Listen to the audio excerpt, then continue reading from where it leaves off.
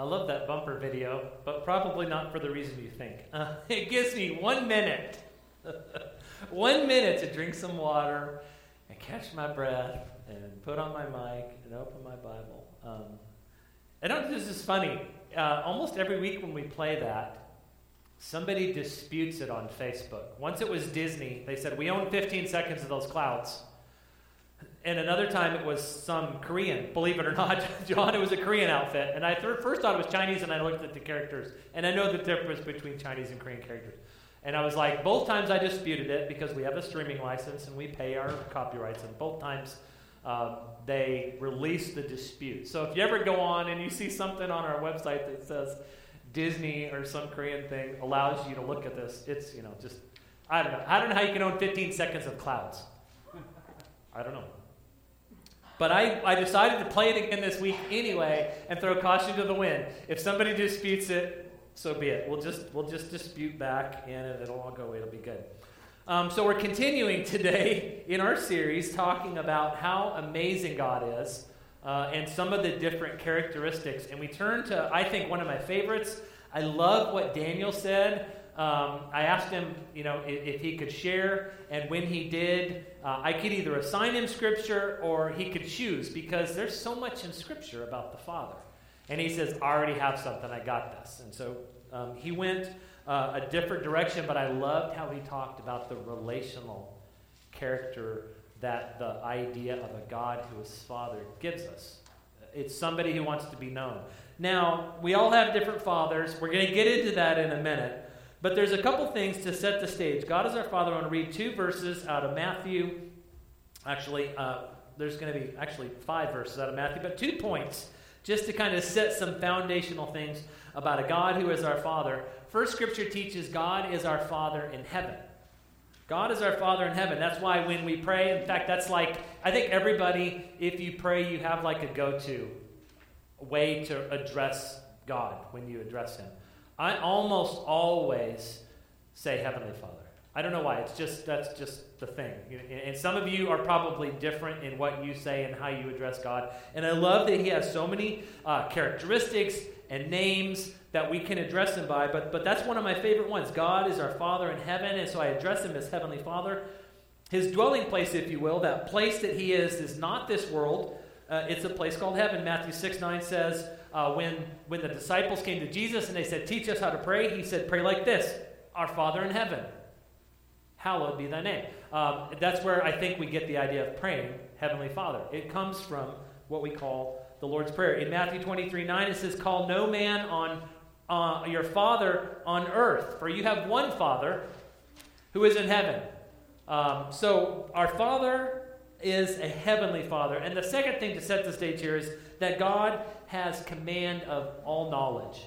He knows everything, which makes sense because He created all things. He knows all things.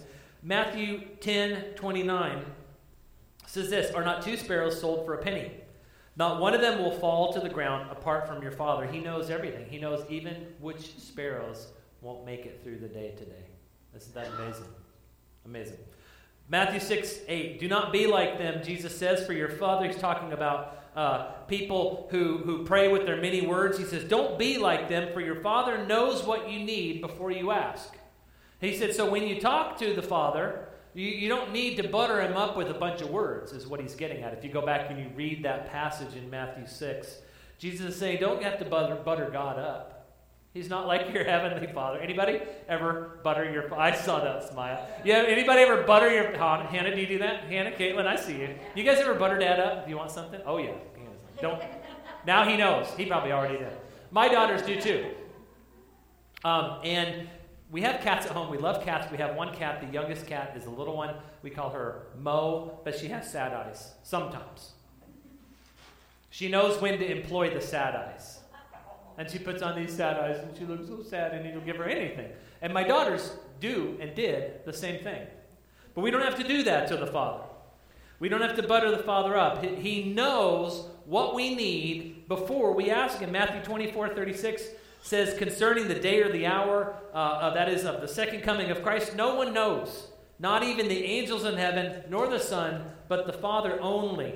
The Father has command of all knowledge. So, with those two foundational ideas in place, God the Father in heaven, God the Father who is command of all knowledge, let's talk a little bit about what kind of Father our God is. Because we all had a father. Some of us knew him, maybe some of us didn't know him.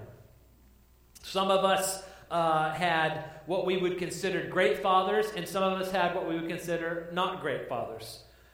Because of the fact of the differences in our life, we really have to talk about this a minute, because there are differing opinions among people about the idea of father. Some people hear the idea of father and it's warm to them, and they're like, yeah, God's my father. That makes me feel warm. Some people hear God's my father and they go, what? My father was a drunk and he was absent, and I don't like the idea that God's a father. So we have to talk about this idea, because our heavenly Father is different than our earthly father.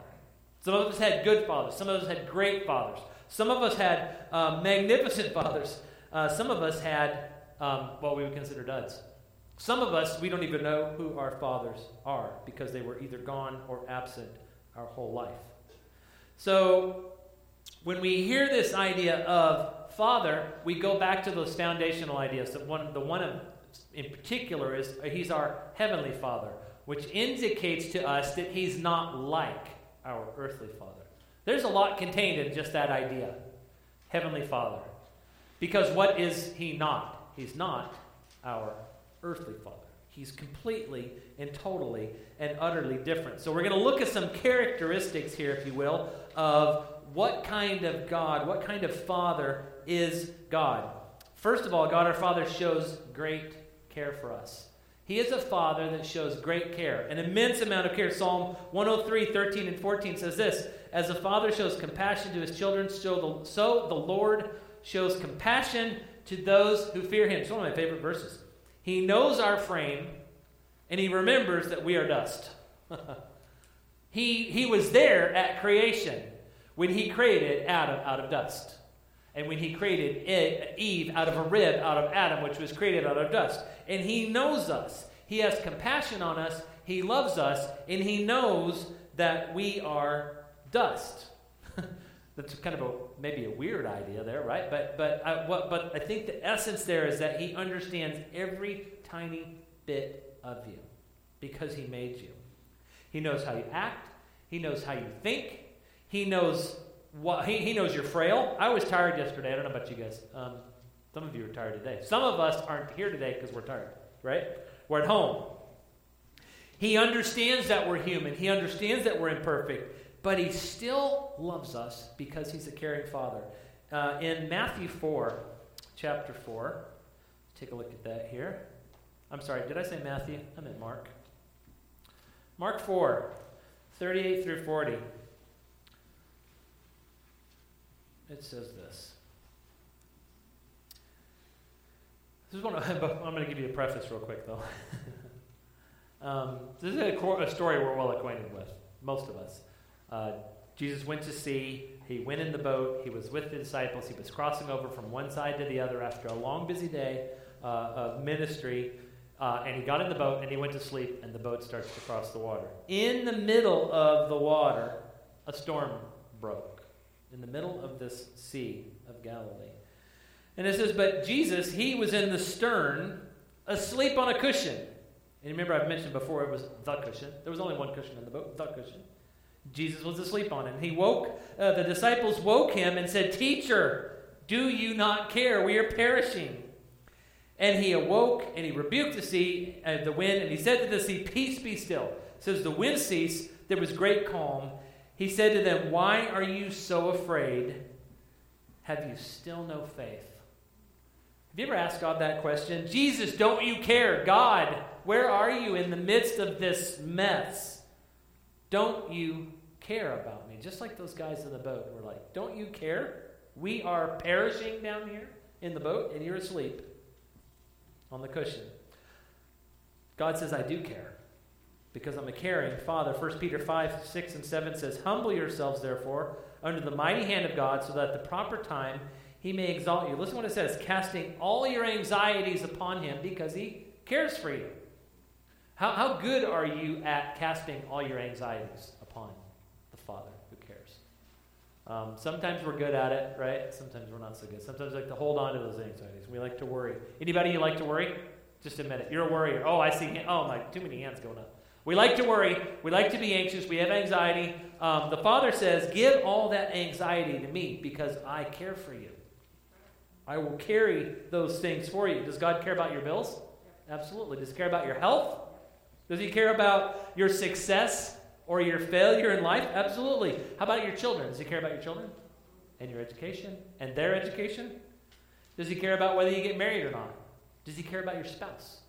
Does he care about that person that you're dating?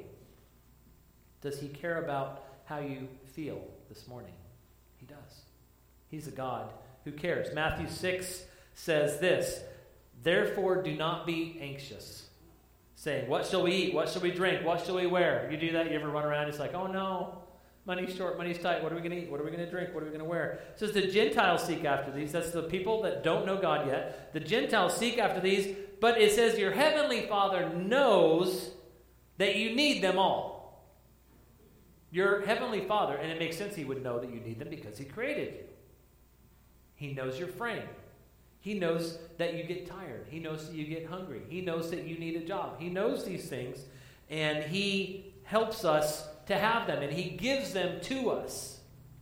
He gives us jobs and work and the ability to work, and he cares for us. Scripture says God is interested in every detail of your life. Every detail. But did you notice, as so often is true in Scripture, that this is a conditional statement? Because what I didn't read there is it says, seek first the kingdom of God, and all of these things will be added unto you. So it's a conditional statement. God cares for you. God loves you. God wants to provide for you and give you all things, but seek first his kingdom. Seek first a God who is a father. Can you seem to take care of every detail in your life? Anybody? I can't. I can never seem to quite get everything done, and I can never quite seem to take care of every detail. But God can. To place him first in your life, ask this question, does what I'm about to do or think or feel glorify God? You ever ask yourself that question? Or do you just rush in and do stuff? Is what I'm about to do or think or feel going to glorify God? That's how we seek first his kingdom. We learn to ask that question before every thought, before every action, before every deed. We place first in our life a God who is a father who cares for us. And he says he knows your needs, and the rest will take care of itself. Second thing we need to understand about our earthly fathers is unlike our earthly fathers, that is that God, our Father, is a consistent Father. Anybody you have trouble being consistent? Anybody want to admit that? Everybody keeps raising their hand for everything today, right? Let's define consistent. The word consistent means constantly adhering to the same principles. Constantly adhering to the same principles, course, form, not self-contradictory. Anybody go like, oh, no. Have you ever contradicted yourself? I'm sure you have. Absolutely, we have. Consistent means you don't do that. I don't know about you dads, but if I'm going to be honest with myself, I'm not always consistent. I'm not always consistent with stuff in my life. I believe in consistency. I haven't always been consistent with Lydia. I haven't always been consistent with our girls. I've seen that look, and you've seen it too, when your children expect you to react one way and you react another. Anybody you've seen that look? That's a heartbreaking look, isn't it? When they fully expect you to act in a way that is consistent with how you've acted in the past, but maybe you had a bad day that day. Or lunch didn't sit right. Or you're worried about the bills, or you're worried about something else, and you don't respond consistently. Surprise, disappointment. Maybe you've even seen that look in a child's eyes of fear at your response. We don't have to worry about that with our Father. James 1:7 says, every good gift and every perfect gift is from above, coming down from the Father of lights, with whom there is, listen, no variation or shadow due to change. There's no variation in God. He's a consistent God. He is the same, and Scripture even says he's the same yesterday, today, and tomorrow. He is the same. He does not vary. The thing I want to stress here are the words due to change. He doesn't change. Inconsistent fathers, guess what inconsistent fathers produce? Inconsistent children, right? We pass that on. But Scripture says that God is not only a caring father, but he's also a consistent father, and he never has a bad day at work. He doesn't wake up grumpy or moody. Amen. He doesn't get up on the wrong side of the bed. He's consistent. He's faithful. He doesn't have mood swings or hormonal imbalances. He doesn't age and grow mellow. You ever have your older parents, they age and they grew mellow, and you're like, wow, they're different now. Yeah, I've experienced that too. It's not one minute he's real nice to you and the next minute he's real mean to you, because God is a consistent father. 2 Timothy 2:13 says, if we are faithless, he remains faithful, in that he cannot deny himself. He can't be different than who he is. That's what that scripture means. He cannot deny himself. Even when I'm unfaithful, God's faithful. When I'm inconsistent, he's consistent. When I'm unreliable, God's reliable. When everything else in this world is changing, and some of it by the day, isn't it? What was right is now wrong, and what was wrong is now right. Things are changing. When sin is celebrated, good, and good is called sin. I can always count on one thing. God acts the same way towards me. He doesn't change. His Son, His Spirit, and His Word, they do not change. The world is going to change around us. If you've lived in this world at all, for any time at all, and you've been watching what's going on, you know the world is going to change. And it's only going to get faster. He is loving, and he is consistent regardless of my mood. He loves me as much on my bad days as on my good days. He loves me because he made me. And he loves me now especially because I'm his through Christ. And he loves those who belong to him. His principles are always the same, though the world may twist them, though the world may disregard them. The Lord says in Malachi 3:6, I, the Lord, do not change. I think that's the most straightforward statement in all of Scripture about God's consistency. And this is good news. This is good news. If you've ever dealt with inconsistency, knowing that we have a God that is the same today and tomorrow and forever is great news. Another thing about God our Father is he's accessible at all times. If you've ever had a father, or you are a father, and you've experienced that life with a father, you know that dad's not always available, right? Dads and moms have to work. We have to work. We can't always be accessible.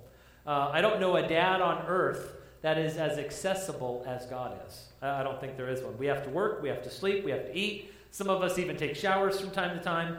We have things we have to do, right, to provide for our families. We also have hobbies. We have things we like to do for ourselves. These things make me only moderately accessible to my children and to Lydia. Although Lydia and I spend almost every day together all day. So we're together a lot. But I'm still not as accessible to Lydia as the father is to her and as the father is to you. We have to work, we have to sleep, we have to eat, we have to do things to take care of ourselves. God doesn't go to work for an 8-hour day. Anybody ever have a dad that went to work for an 8-hour day and you couldn't call him and talk to him? Some of us had dads you could call him at work. Some had dads that was like, I'll see you tonight when I get home. And he was inaccessible the whole day. He was unreachable. Unless there was an emergency, somebody was at the hospital or dying, you didn't call or bother dad at work. God doesn't do that. He doesn't work an 8-hour day and then come home and mow the lawn. And then wash the car and all the other things that dads do.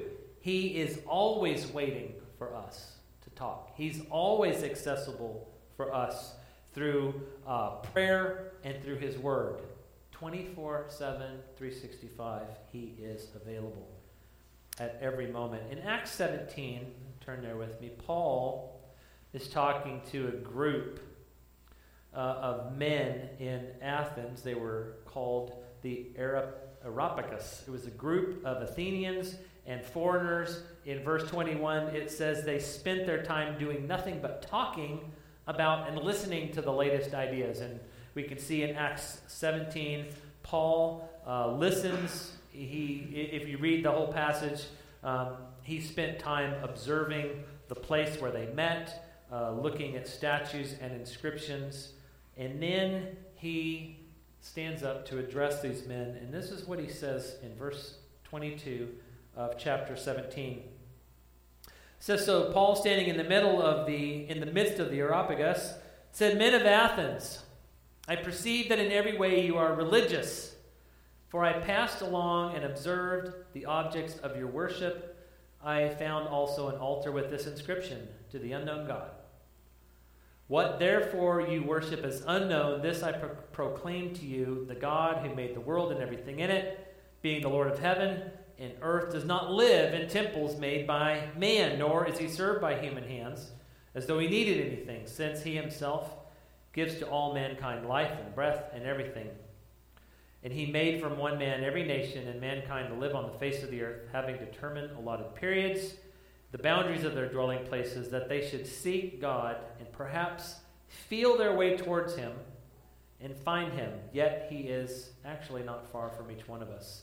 For in him we live and move and have our being. Isn't it interesting? The last little bit there says, even some of your poets have said, for we are indeed his offspring. But isn't it interesting, this passage? A couple of things. God, who made the world and everything in it, being the Lord of heaven and earth, does not live in temples made by man. We talked at the very beginning, one of our foundational points was God's our Father in heaven. But isn't it interesting that he also, Paul says here, that in him we live and move and have our being. So God is all around us as well.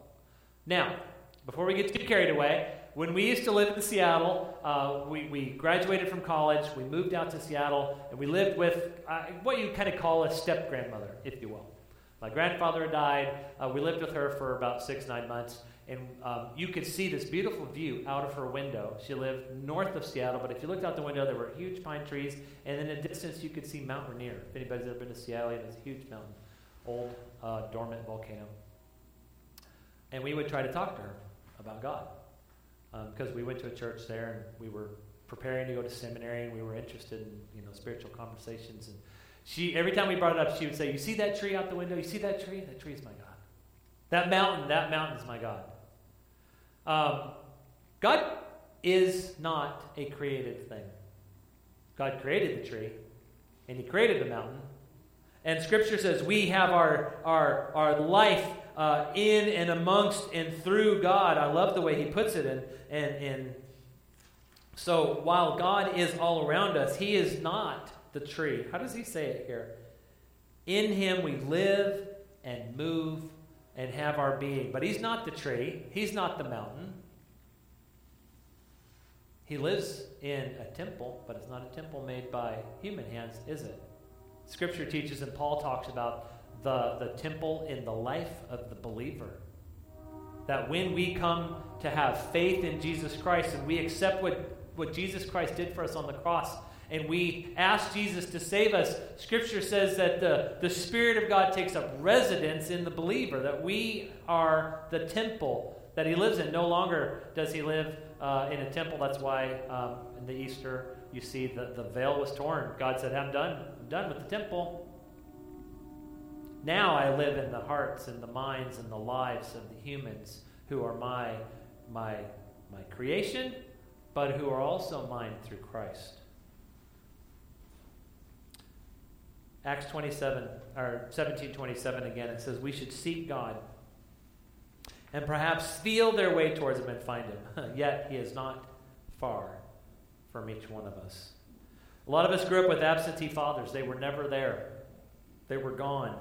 They were always at work. They missed the important dates. And when they were home, they weren't really there. Some of us had fathers like that. They were detached. They were reading. They were watching TV, studying, working on a business plan, reading a book, playing a video game. They may have been there physically, but mentally and emotionally they weren't. Some of us had fathers like that, absentee fathers who were distant and inaccessible, or maybe we didn't have fathers who were home at all. We serve and are loved by a spiritual Father who will never leave us and forsake us. So quickly in closing, 3 things that we can be comforted by in the nature of our consistent Heavenly Father. First, our Father, God, is never too busy for us. These are your takeaways for today. Psalm 145:18, the Lord is near to all who call on Him, to call on Him in truth. He's never too busy for me, and He's never too busy for you. Have you ever told your kids, I'm busy now? Maybe later. I was thinking about that last night when I was studying this, and no matter how much time you spend with your kids, the maybe laters will bother you when they leave the house. Even if you spent tons of times with your kid, you can remember the maybe laters. God will never say maybe later to you. God is always available, and He's never too busy. God our Father loves to meet our needs. A lot of times when we pray, that's the thing we go to Him about. He wants to have conversations with us beyond our needs, and He wants to just know us and experience us and for us to experience Him. But He is concerned about your needs, and He does want to meet them. He's not annoyed by me, and He never will. Remember, Scripture says He knows what you want and need before you ask. Matthew 7:11 says, if you then, speaking to us, who are evil know how to give good gifts to your children, how much more will your Father who is in heaven give good things to those who ask Him? Read that passage later. Go to Matthew 7 and read that whole thing if you'd like. A very interesting passage about asking and receiving in prayer from the Father. But the Father, remember, He loves to meet your needs. If you and I, being a perfect Father, can give good gifts to our kids, imagine how much more God can do. We're inconsistent. We're imperfect. God, who is a perfect Father, gives how? Perfectly. Right? You never call God in prayer and get a message. Does anybody remember back in the day when you had a landline? We don't have one anymore. Maybe some of you still do, but you dial it and it would go doo-doo-doo. You know? You don't ever get that tone. Some of you are like, what is he talking about? But maybe you've heard this. The lines are busy at this time. Please try again later. Anybody ever heard that one? Yeah. You're never going to get that when you talk to God. He's always available, and He loves to meet your need. Last thing here is God our Father is sympathetic to your hurts. He's sympathetic to your hurts. He's sympathetic to my hurts. Psalm 34:18 says, the Lord is near to the brokenhearted and saves the crushed in spirit. Are you brokenhearted today? Is there something you're brokenhearted about? Is there something you're crushed in spirit about? Scripture says the Lord is near to you. He is near to you. When you hurt, God hurts. When you grieve, God grieves. That's what He wants us to do. Remember, He wants us to mourn with those who mourn, grieve with those who grieve, laugh with those who laugh, right? Smile with those who smile. God does the same with us. When you can't get out of bed in the morning, God is there. If you're broken in spirit. Some of you came this morning and you were dragging in. Probably. Marissa's like holding her head. And laughing out loud. You dragged in this morning, and I didn't know you were going to drag in when I wrote this, right? We didn't know that. But some of us are dragging in because of the time change. Some of us are dragging in because something broke our heart this week. Something broke our heart, and we're crushed. We lost a loved one. We had a bad experience with work. A fight with a spouse. The kids are going in the wrong direction. Your heart's breaking. You're crushed in spirit, and you feel like the psalmist who wrote and said, my spirit is crushed. The Lord is near the brokenhearted. Don't forget the Lord is near. Don't be afraid to approach Him and pour out your heart to Him. Our God, our Father, is many things, and so many things that we're going to take another week next week to talk some more about our God, who is the Father. But as we always get to some point in the message, we have to answer the question, so what, right? So what? All of the things we talked about today are just facts, unless the God of heaven is your God, is your Father, is your Savior in Christ. If He's not, He's just a creator. He's just the one who created all things. He's up there. He's out there. He may seem indistant and impersonal to you because you haven't met him yet. You don't know him. So we have to ask the question, the so what question today is this Father we're talking about your Father? And if he's not your Father, you know it. And he's waiting for you to ask, to seek, to find. He's close by. Remember, he's nearby. If we would just feel our way towards him, we would find him. He's close to us. And he loves us. And he sent his only Son to carry our sin that separated us from God to the cross. And then he went to the grave in our place. He was the sacrifice. He was the one who paid the price for you and for I. If you're not sure whether you know the Father, or you're certain you do not know the Father, then you can address that now, in this moment, in this place, online, if it's working. You just go to the Father and say, I've been trying to do this on my own. I've been living my own way. I have been a sinful person and I am in sin. Father, forgive me of my sin. I believe in Jesus Christ. I believe that you sent him to die for my sin, that he went to the cross, he died, and he rose again. And I believe that because of that, I can now be saved. Lord, save me. There's nothing you can do. There's nothing we can do. There's nothing we can pay or buy or save to gain the grace of God, but to accept what he's already done. And that's going to mean a change of life, a change of priorities, a change of thought, a change of direction. That's what salvation is about.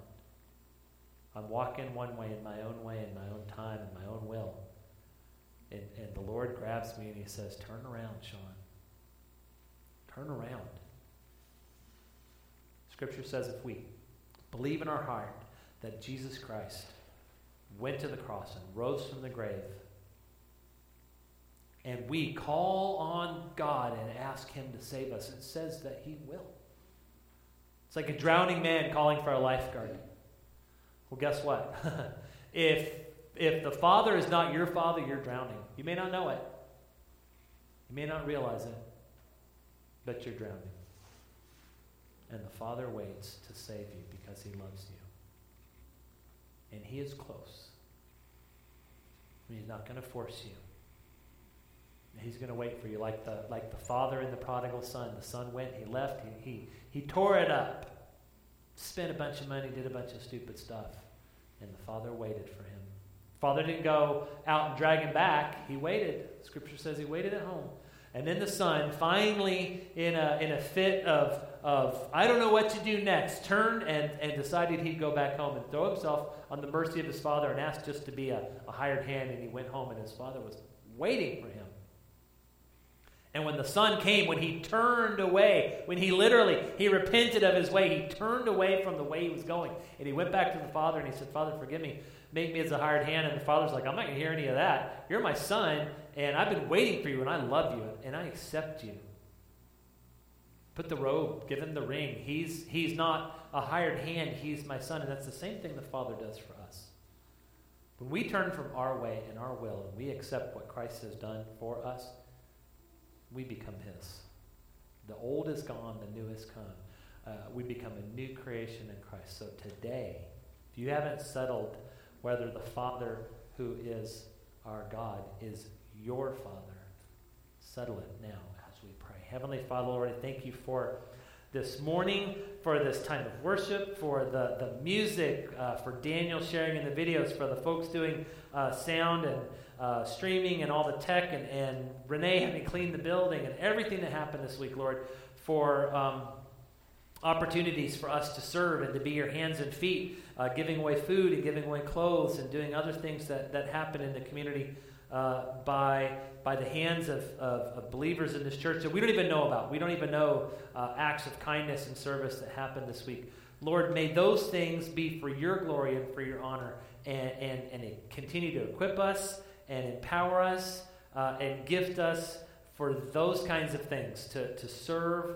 and love our neighbor And Lord, when we have the opportunities to open our mouth and talk about a father, Lord, remind us of these things today. These are good jumping off points because everyone has a father. Everyone has a father story. What an amazing place. Help us to intersect your word and your teaching in Scripture about who you are as God our Father with the lives of people that we interact with daily, at work, at home, and at play. Lord, may all of those things happen for your glory and for your honor, that many people might come to know you, many, many more. And Lord, thank you for reminding us today who you are for us. Lord, we love you and we honor you, and we are happy and proud and thrilled to call you Heavenly Father. And we thank you in the name of your Son, Jesus Christ, who you sent to save us, and your Holy Spirit, who lives within the believer. Lord, we thank you. In Jesus' name.